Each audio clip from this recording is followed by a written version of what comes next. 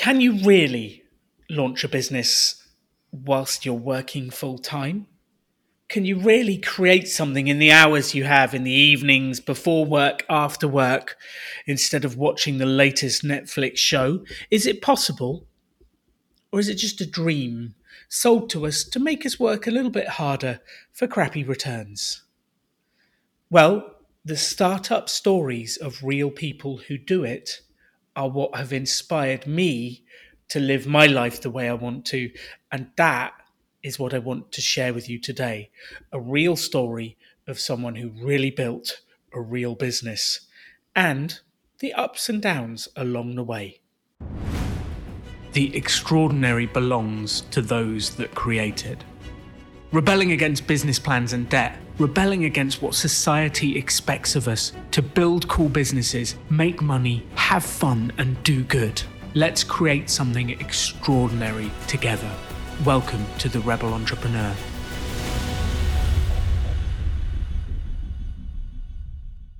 So welcome to the Rebel Entrepreneur podcast, and I'm very excited to have with me Tan from Asian Efficiency. You're back on the podcast for your second visit because in a very small clip you told me about starting your business and how it was, and you caught my attention. You intrigued me, so I wanted to know more. Welcome back to the show, Tan.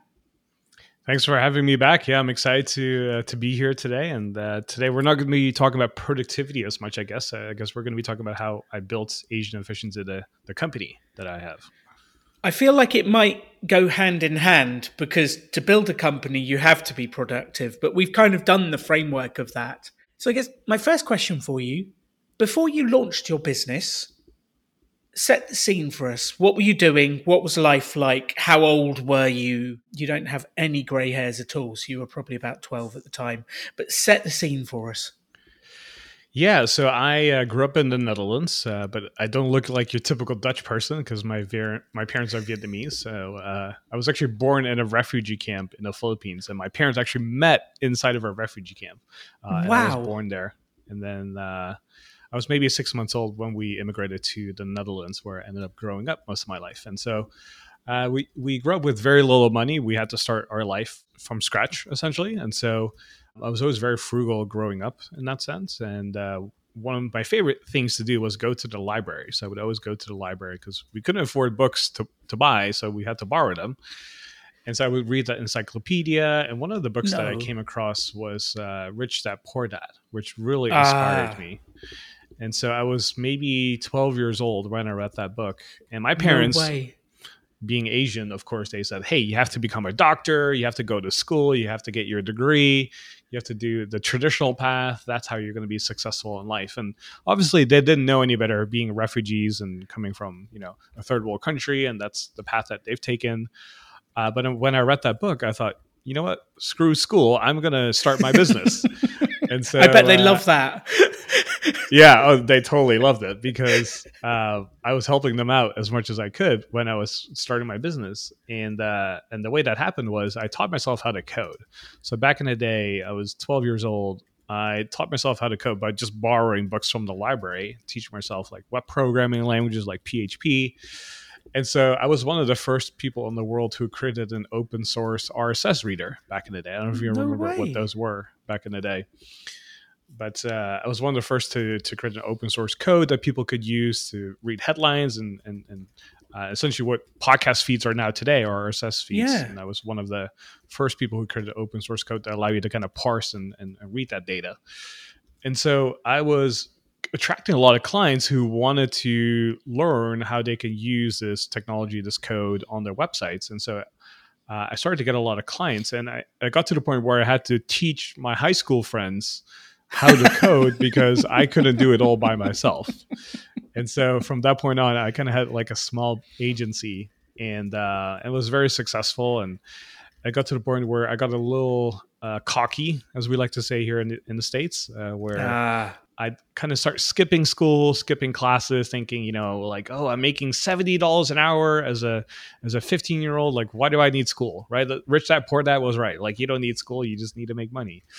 And so long story short, I didn't finish high school. I ended up dropping out. But my dream was always to live in the United States and to go to school over there.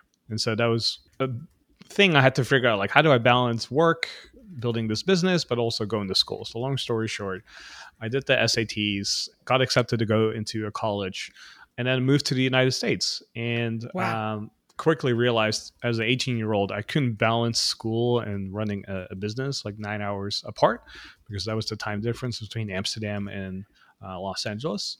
So I ended Mm. up selling my business to one of my friends who was with me at that time, and just focusing on school.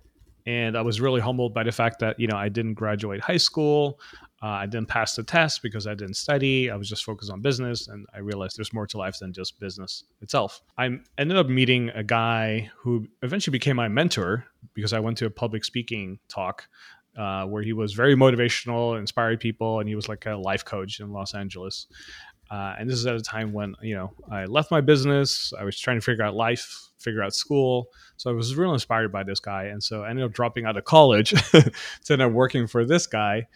So as you can imagine, my parents weren't happy both finishing or dropping out of high school and then also dropping out of college again. So typical rebel here. And, but I learned so much in the year that I worked with him. And the problem was because I entered the United States on a student visa, I had to stay enrolled Mm. in school. Otherwise, I couldn't stay. So long story short, I got a letter one day saying, hey, Tian, seems like you're not enrolled for school. You unfortunately have to leave the country because your visa is not valid anymore. Whoa. So then I said, oh my gosh, like, okay, what do I do now? So I got rid of all my stuff, and it was kind of like forced minimalism. And so I said, okay, I don't want to move back to my parents' place in the Netherlands. What do I do now? So I ended up moving to Asia, and I lived in Bangkok for a year, where I stayed with a friend. And I was trying to figure out what to do, because I knew I was going to come back at some point, because my parents were going to get a green card to come back, and I was going to go with them. But I Okay. probably have like 2 or 3 years to figure out, like, what do I actually need to do and want to do, and how to make a living and stuff, because I didn't have much savings at that point. And so for fun, I started a blog called Asian Efficiency, where I was just publicly documenting all the things I was learning from my mentor that I worked with, to all the seminars I've been to all the books I've read from Brian Tracy, from Tony Robbins, like any success book that you could ever read, Think and Grow Rich, as an example. I would just summarize those books and kind of like share with my friends and family what I was doing and how I was doing things. And it was kind of centered around productivity and efficiency. And so I would write a blog post once a week, spent maybe 5 to 7 hours a week as a hobby. And then money was running low. And I thought, okay, I need to do something, because this is not making any money. This is just a passion project. I never thought that this was going to make money. So I ended up getting a job in Budapest, Hungary, out of all places. How do you even? Because There's so many questions. I have so many questions here. Not least, how do you go from living in Bangkok to getting a job in Budapest, Hungary? Just before we move on from that one. yeah, so I met a friend in San Francisco, and he ended up moving to Bangkok a year later. And then when I told him about my visa situation, he said, "Hey, why don't you come stay at my place for a little bit until you figure things out?" I said, "Okay, yeah, that's nice of you. Let's do that." So I stayed with him for a little bit, and then that's kind of like where the blog got started. I was running out of money, and I had to figure out what to do. So I ended up having friends moving to Budapest, and they had an SEO agency that they started. And I Okay. actually had never met them in person. They were like friends of friends, but they were saying, "Hey, you have to go to Budapest. It's such a great city, such a great country. These guys, they're running a real successful agency. They would love to show you around, because we have so many mutual friends. Like, you'll get along just great." So I said, "Okay, let me go visit them." And then I was going to go visit my parents. And so I visited the city, had a great time, got along with the guys. The agency was growing really fast. They needed somebody to manage their accounts. And I said, well, my funds are running low, so I can probably do that. And so I ended up staying and working with them to grow their agency. So I was like their number two person, essentially. Wow. And so when I was working in the daytime on the agency, at night I would continue to write my blog post and just kind of publish like what I was learning and doing. And so over time, by accident, the business of Asian Efficiency started to kind of take off, because people were now emailing me saying, "Hey, like, this is about a year and a half in. Hey, Daniel, I really love your content. Can I hire you for coaching or consulting or anything like that? I said, no. Like, this is just a passion project. Like, No, don't give me money. Stop. yeah, that's literally what I said. Like, don't, this is all for free. Like, please consume the free content.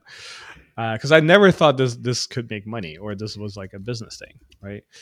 And so I was so passionate about this that oftentimes I would skip the happy hours that we had at work and the events that were happening at night and on the weekends to work on my blog because I was so passionate about it. Yeah.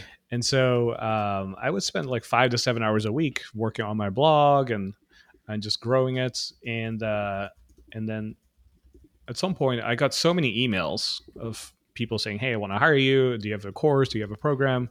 That a light bulb moment went off. And I said, hey, maybe I should turn this into a business and give it a try. How many emails did it take before asking to give you money before you actually went, maybe I should give them something? Probably like 100, 150 emails, most likely, like in the span of like a few months. Because, I was just, in my mind, it was just, this was always a passion project, not a business. This is a passion project. So I was flattered by them, but, I had a great time with the agency as well. We were growing really fast and so I thought, okay, you know what? I'm going to go for the proven instead of going for the unproven, right?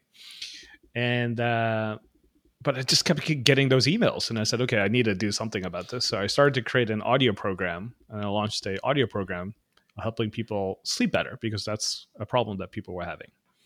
I love that. At least that's what I thought. How did you decide audio program?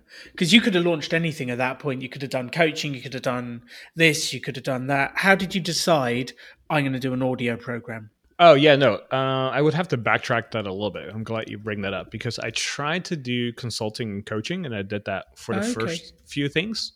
However, I quickly realized that I didn't like it. So I like people one-on-one, like helping in person, but I just don't like online coaching because I just don't feel like that's very personal.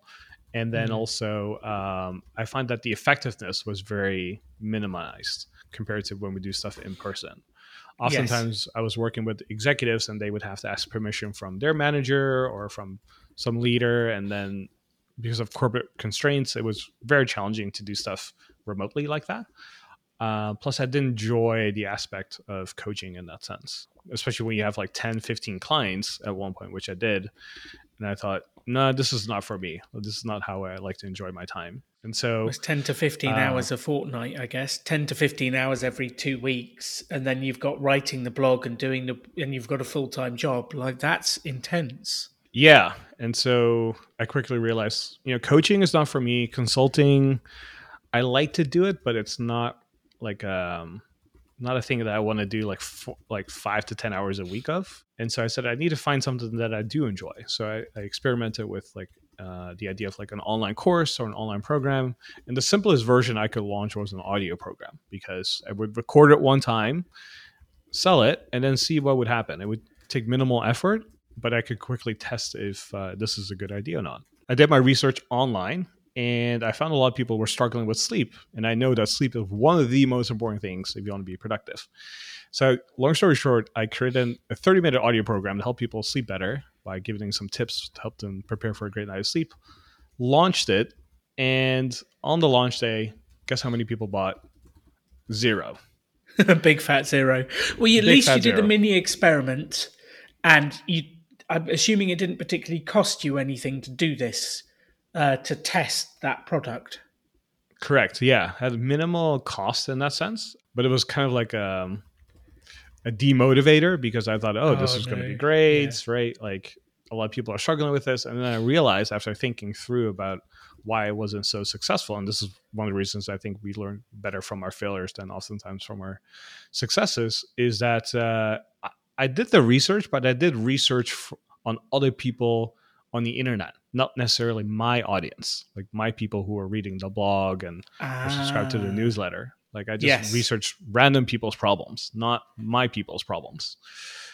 And so I said, what if I flip this around? What if I actually interview the people that subscribe to my email newsletter, that read my blog, and then figure out what problem I can solve for them. So that was kind of the whole lean startup I idea. love this. I love And this because so that's, yeah, find out what problems they have and then create something to fix it. That's the whole aim of the game, and what none of us do when we're starting businesses, because we go, I've got an idea. I'm going to launch this without ever asking, does anyone want it? exactly. Yeah. And when I was doing the interviews, I quickly realized nobody had trouble with sleep. That was not an issue that they had. So, It's not the issue your audience had. They were sleeping like right. babies. Other people had that issue, but it was just not my audience. And so Mm. I quickly realized what they were struggling with was there was a really popular app back in the day called OmniFocus. And Mm. I wrote a lot of content around that at that time, how I was using it and such. So people were kind of drawn to that. And they said, hey, I would love to learn how to use this complex app in a more sophisticated, productive way. And so after talking to enough people, I realized, oh, there's enough people who have the same problem. They want to use this app called OmniFocus, but they don't know how to use it. It's a very complex app, but it's very powerful at the same time. So I said, you know what? Let me create a beta program, and I'm going to invite 5 people, and I'm going to work with you one-on-one to solve your challenges.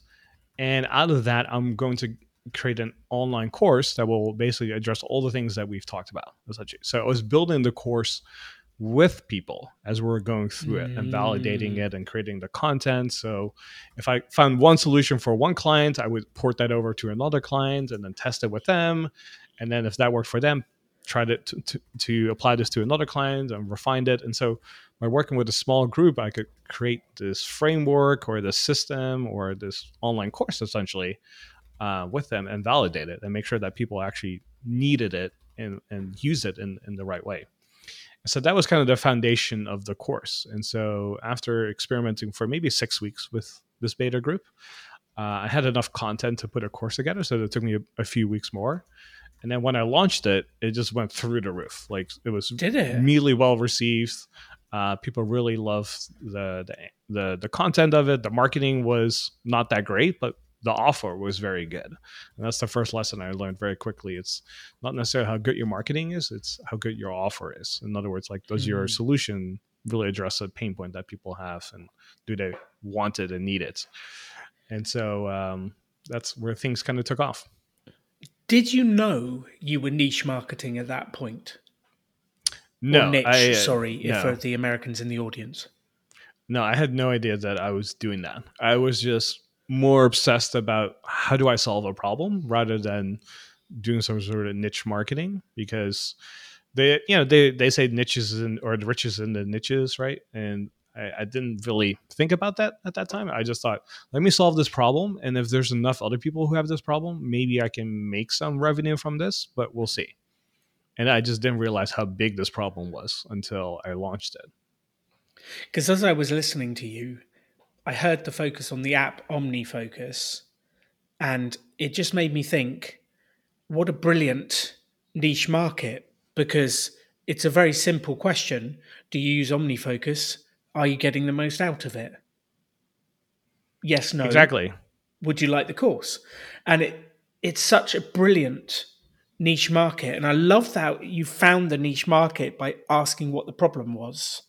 The best way to do it, because I think so often we talk to people about choosing a specific market. It doesn't really matter which, just you have to be able to find them. And like this specific subject, like you can find people who use a piece of software because they say, I use this piece of software, or they congregate in certain places, or they go to certain blogs to find out about it. And it's what a fantastic thing to have. And I'm sure if you had 6 people you worked with quite closely and a lot of other people you interviewed, you find out the same problem just comes up again and again and again. And I don't really care what the subject is. I've been teaching business for years, and the same problems come up. Is like, well, where do I get money to start my business? It's the same thing people ask every time. I've got this. I know I want to sell this. Who should I sell it to? Which is the exact opposite of what you did.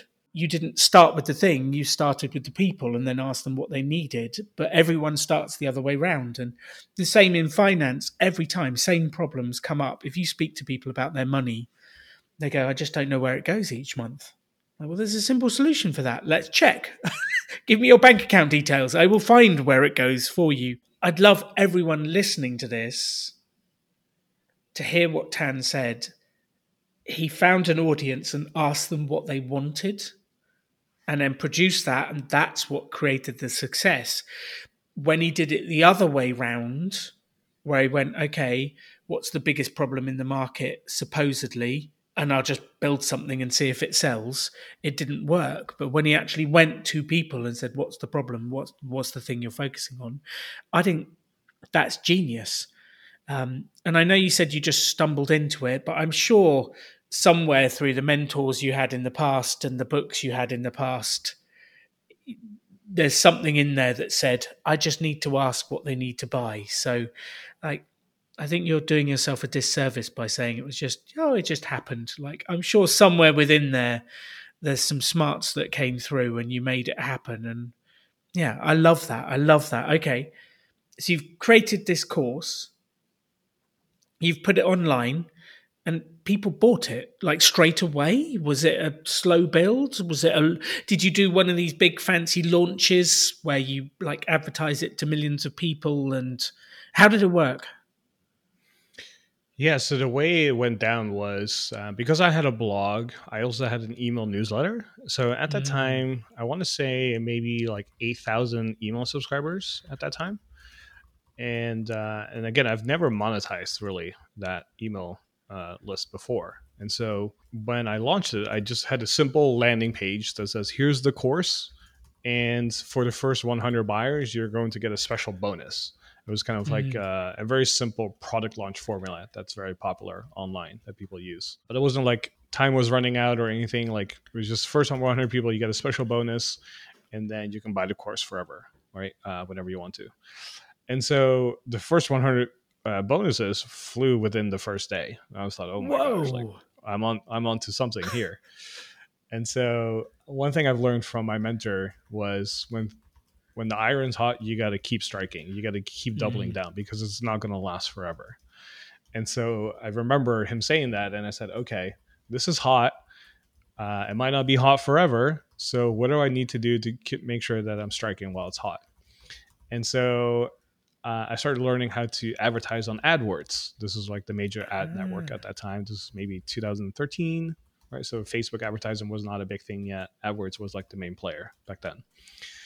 And so I literally bought a book on Google AdWords, was reading it obsessively the same week. And I thought, okay, let me launch my AdWords campaign and then see what we can do. And that was kind of the rocket fuel to everything, because once I put some basic advertisements in place, sure, I lost some money in the beginning because of learning how to use it and stuff. But within like 2 or 3 weeks, it started to really go and convert. And that was kind of the rocket fuel that allowed me to go really full time. So it was just, yeah, we had a launch, right, and it went well, but it wasn't giving me the confidence to say, okay, now I have enough money regularly coming in to go full time. But once I bought AdWords and it started to profit from that, where I could spend, let's say $12 to acquire a customer, but they end up paying me $70. Now that difference makes a lot of sense. And so that kind of gave me the confidence to say, now I can go full time, and the money started growing and the revenue started coming in. And so that was kind of like the thing that allowed me to go full time. Brilliant. So, like, I'm really curious. I have a thought in my head, but I want to know, how did you find the keyword that converted? Like, what was the keyword that converted? How did that happen? Because so many people use Facebook adverts, Google adverts, and they put adverts out there and their money just vanishes and there's no conversion, and then they stop using it. And it's not an easy thing to do to get that stuff working. How did you discover that? Yeah, so back then, and this shows you how long this ago was. Back then, when you had Google Analytics, you could actually see which keywords were converting from your organic traffic. Nowadays, Mm. like there was a point, I think in 2015, 16, or 17, one of those years, Google eliminated that feature where you couldn't see anymore which organic keywords were converting into sales. It would always say not set. So if you ever log into Google Analytics and see keywords, it will say not set. And that's basically they're hiding from you because they want you to spend money on their platform AdWords to advertise.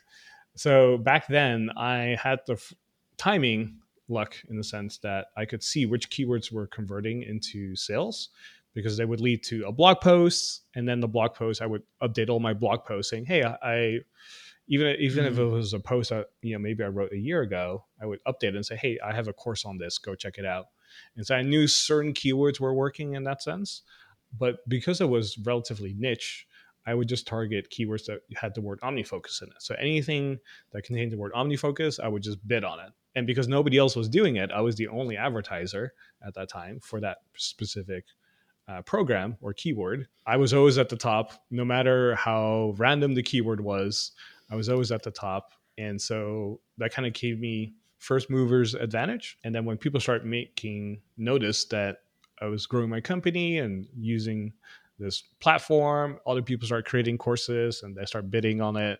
And that's what I remembered from my mentor was like, hey, when the iron strike it, because as soon as other people see you do well, they're going to start coming in and copying your stuff and replicating what you're doing.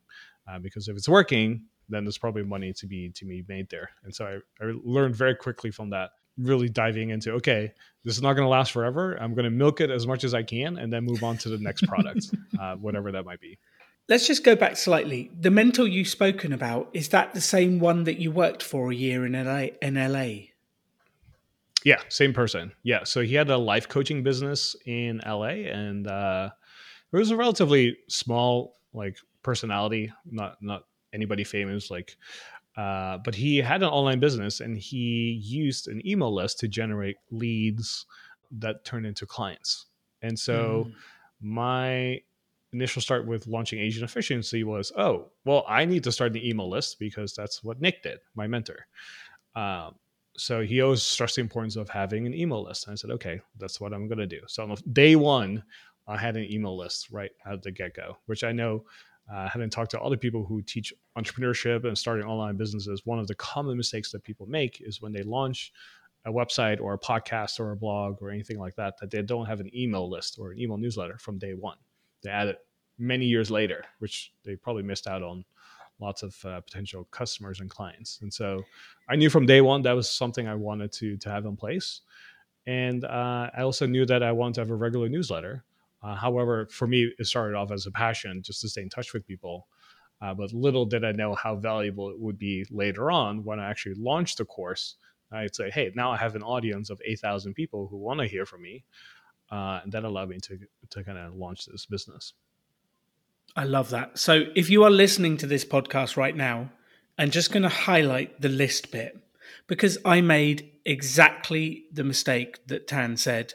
I didn't bother setting up a mailing list. I didn't bother setting up until years in.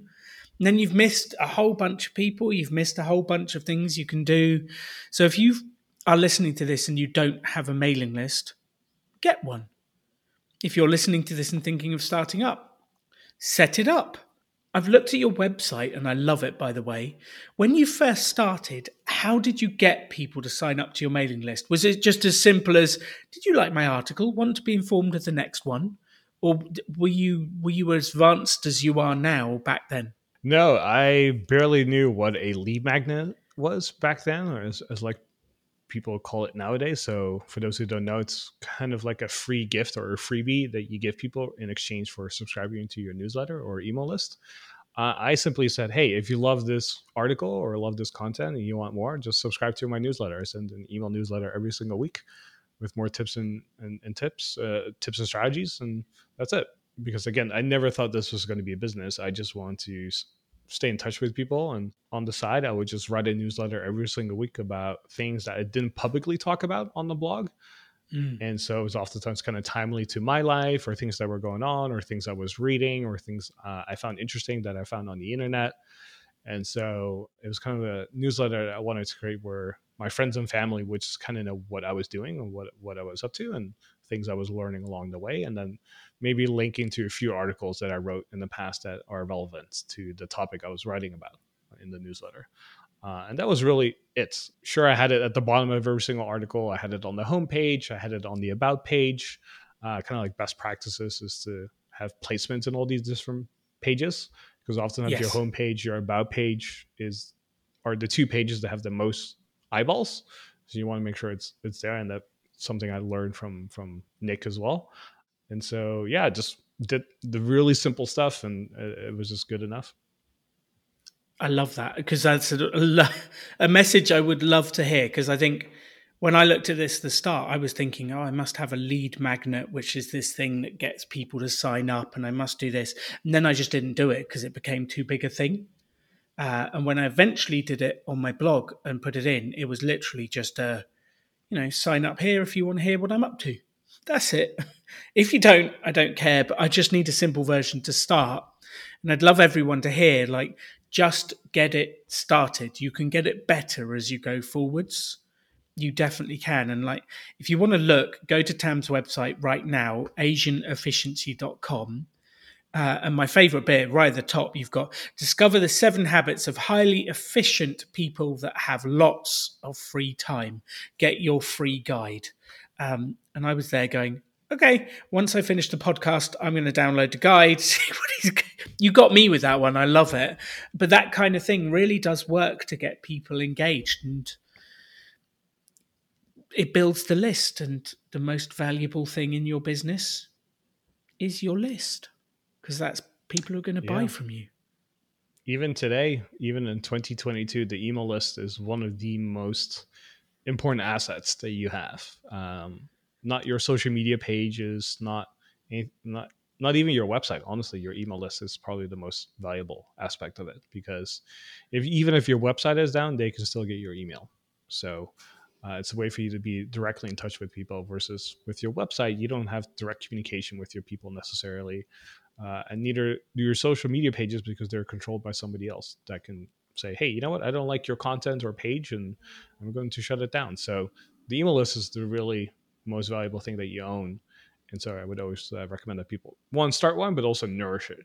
Just give a lot of free stuff away, give a lot of value to your readers, and you'll be in good shape. I couldn't have said it better myself, so I'm not going to repeat it. I'm just going to leave it sitting there, get a mailing list. So you've been on this incredible journey, and I'm so impressed. From building this business, what are the biggest things you've learned along the way that you think the audience could use to help them make progress in their business? Because we've highlighted a couple. We've highlighted focusing on the problem you're fixing and actually asking upfront what the problem is. We've highlighted, once you've done that, putting together something that offers it and having a list to actually be able to sell to. Like, there's some great learnings in this, because it was kind of niche marketing, but without actually calling that. It was like asking what they need, focusing on that market. What else do you think would help people make progress on their business? What are some of the things you wished you'd done earlier? Some of the things you did, but you were like, oh, that worked really well. Or even some of the best stuff is always, I did that, didn't work, biggest waste of time. Save us some time not doing some things. Yeah, just on top of mine, I would say some of the do's and don'ts. Definitely one of the do's is make sure you spend time every single week upgrading or working on your business or your side project. So for me, it was, okay, you know what? I'm going to write a blog post every single week. No matter what happens, I'm going to write every single week, because I know over time it's going to grow into something bigger. So I made it a priority every single week to make sure I created time to do that. So it wasn't like one week I'm going to do something, another week I'm doing nothing. And then when you skip one week, it could easily turn into 2 weeks that you skip, in 3 weeks, and then maybe you come back 5 weeks later. I said, you know what, I'm going to commit to just doing something once a week. So I think making that commitment and saying, hey, I'm going to do something, especially if you have a full-time job already, doing something once a week to get something out there is really important. It gives you a lot of momentum. Definitely the 80-20, I would say, is, or another way of saying this, it's very easy to get distracted nowadays. Back then, Mm-hmm. I knew I just needed to focus on writing really good blog posts and having a decent email newsletter. That's the only thing I was focusing on.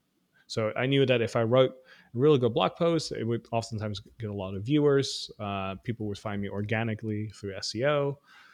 So I wasn't necessarily focused on doing YouTube and doing a podcast and promoting myself on social media. These are good ideas, but I also had a full-time job, right? And this wasn't a business yet. This was just a passion project. So I really needed to focus in. And this is something I've always remembered from reading other business books is make sure you have one product that has one distribution channel and just rinse and repeat that over and over and over again until you hit a critical stage, and then you can focus on other things. And so I knew blogging for me was my distribution channel, and my product essentially was growing the email newsletter. And so I just kept focusing on that. I didn't say yes to YouTube. I didn't say yes to podcasting. None of that until many, many years later. And once I did launch a podcast, it immediately became a hit because I had a big audience from years of building my website. And so I want to really encourage people to resist the shiny objects of like being on TikTok, being on YouTube, doing podcasts, and doing all of these at the same time. I would say find one channel or one medium where you have a lot of distribution, whether it's Twitter, Facebook, Instagram, TikTok, blogging, whatever it might be for you, podcasting. Find one thing and focus on that distribution channel and on one product that you might have instead of creating multiple products. Because if you can't sell one product over and over and over again, you don't really have a business or a product market fit, as people like to call it nowadays. You have to figure out like, how do I have this one product that I can sell over and over and over and over again? Once you have that, then you know you have a business that can then grow and scale and do all these other things. But it starts with saying no to a lot of things that might distract you. This makes me so happy to hear this. I'm just going to bring up something just to see what happens. Gary Vaynerchuk inspired me for a long time in many different ways, but he's famous for kind of running around going, if you could have all of these marketing channels, why wouldn't you? Be on TikTok, be on Facebook, be on Audio Stream 2023, be on like whatever the latest one is. And he's kind of constantly screaming, hustle, hustle, hustle, and do it all, and all of those messages, which I found incredibly overwhelming. Like some of his messages are very powerful and very useful, but I found that part of the message incredibly overwhelming. And here you are saying the opposite in a very chilled out way. You seem far too relaxed. Can you be relaxed and be an entrepreneur, or do I not have to panic and do it all? Well, we've done enough podcasts together that I'm definitely very relaxed, as you can tell.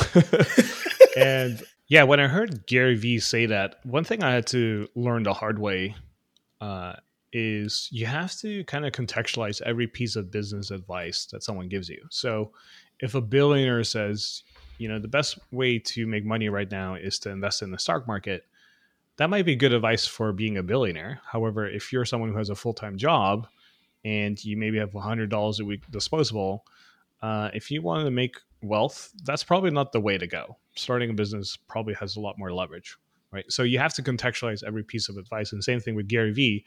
When Gary Vee talks about you have to be everywhere, if your goal is to build a media brand or a personal brand, and you have all this like business on the side already, then yeah, being everywhere makes a lot of sense because you reach more people, you have more eyeballs.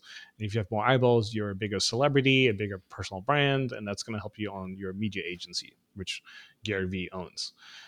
But if you're starting business, having that focus spread all over is actually detrimental because your time is limited.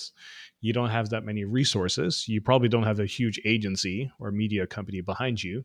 So in the maybe 2-3 hours a week that you have available, you really have to focus on what matters. And what matters is the product that you have or build and the distribution, whether that's, you know, advertising, whether it's podcasting, whether it's blogging, being on social media, whatever that might be for you, you have to focus on that. And oftentimes, even with social media, I would focus on one platform and get really good at it before you start being everywhere.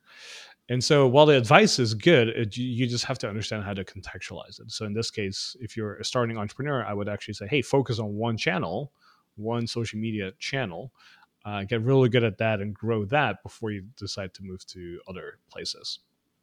It's like pick the one. I'm going to be an expert in TikTok. I'm going to be an expert in this. I'm going to be an expert, and I'm going to focus on that one thing to grow my business to start with. Because I know whenever I do, like, I'll do a little bit of LinkedIn and I'll do a little bit of Twitter and I'll do a little bit of Facebook, and then none of them ever make any progress. And I feel like I'm just putting a post out on each and shouting into the void, the black void of social media where my messages get swallowed and disappear. I love that. So please, if you're listening to this, hear this. Focus on the one channel. Focus on that channel, that distribution that you can get your product out to the world. It's phenomenal advice, and it is the opposite of what a lot of people advise you to do out there. Focus is so critical. One thing I'm curious about, Tan, is mentors. How did you find and keep mentors? Has this been your only mentor? Have you had many others? How did that work? How did you get people to help you make progress? So I want to say I have maybe two mentors thus far. And the first one, Nick, that I mentioned, I met him because I was at a seminar, his seminar by any chance. So I went to his talk and I was really inspired by his message of just like living your best life possible. And I, after he was done with his talk, I said, you know what? I would love to, quote unquote, pick his brain, which is actually the worst thing to do when you're going to have a mentor, is to say, can I pick your brain? Mm-hmm. The better thing to do was, which is something I kind of did by accident. It wasn't strategically done, but I said, hey, Nick, I really enjoyed your talk. I'm a college student. I know I can learn so much from you. Can I buy you lunch sometime? And can I ask you for some advice on what I should do after college? And he was very impressed by that. And he said, hey, you know, I don't have a lot of time, but if you can do lunch next week on this date, I'm happy to take you up on it. I said, okay, perfect. Whatever place and time you want, I will make time for it. You know, I'm going to accommodate your schedule. So we met up for lunch. That's the way to do it. That, like, I will make it to wherever you are. Just tell me. I think so many times, like, I can't make it there. Can you make it here? And then it just gets painful to make it happen. So I think what you did there just makes it easy for whoever you want to talk to. I think, yeah, sorry to interrupt. I just wanted to highlight that for everyone because it's a real huge differentiator. So what I ended up doing was that really impressed him, and this was done strategically, was he started a YouTube channel at that time. And this, again, maybe 2012, 2013. No, this was much earlier, actually, 2008, 2009. Because this is before I started AE. So 2008, 2009, this is when YouTube barely started off, right? And he just found out about it. So he started his own YouTube channel. But because I had some web programming background, I learned a little bit about what SEO was. And so what I did was I looked at his YouTube channel, which I noticed he started posting on there regularly. But, you know, his titles would be motivational speech.mov or MPG, like the name of the file of the video. And I said, you know what? I'm going to create a report that will show him how you can improve the SEO of your YouTube videos, your YouTube channel, so you can get more views and thus more clients. And so I wrote maybe like a 15-page report, and I created like screenshots and annotated it. And I said, hey, you have to change it to these keywords.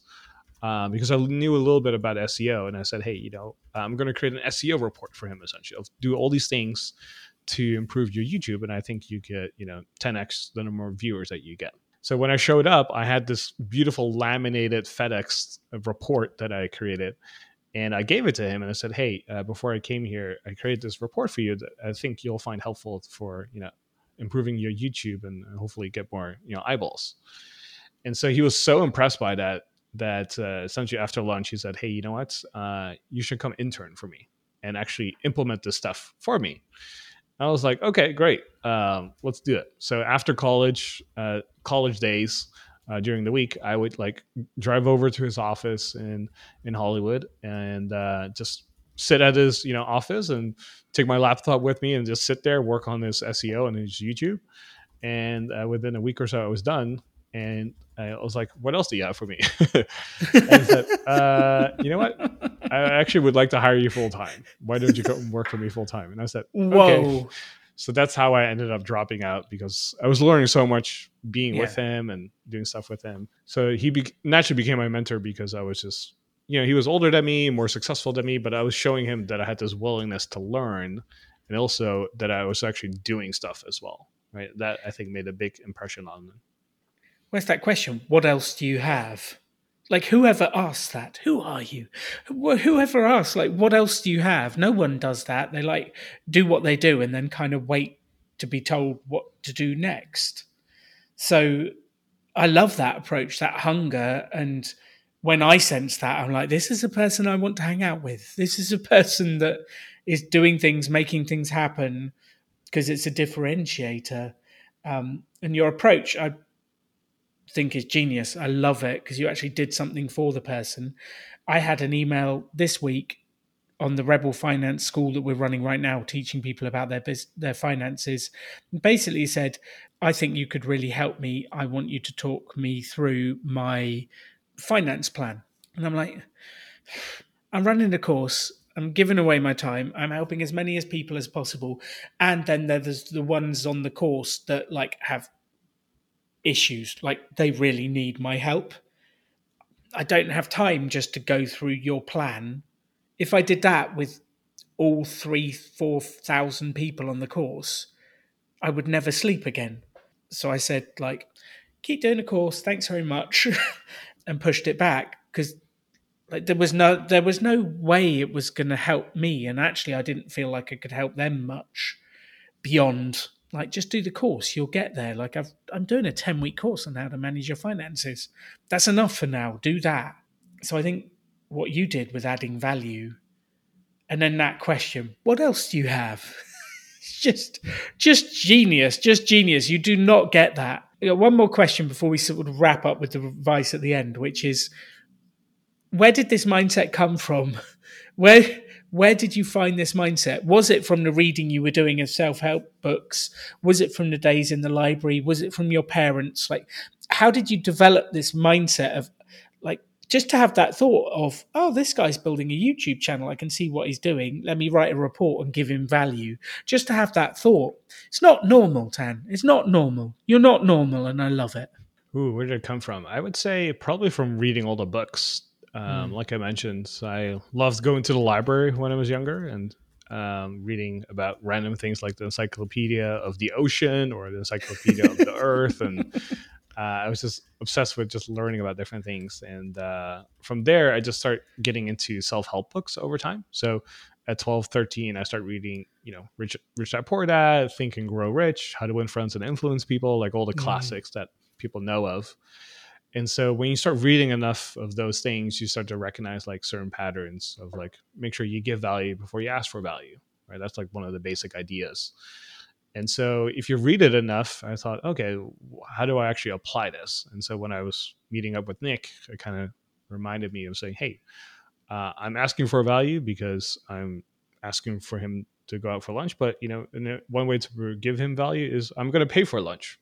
That's another example, right? Or I'm going to give him this report just to say thank you. And so, yeah, I think it just came from the books, honestly. And just when you're reading those books, you never know how you apply them and how situations play out. It's just you have to keep reading and accumulating that knowledge.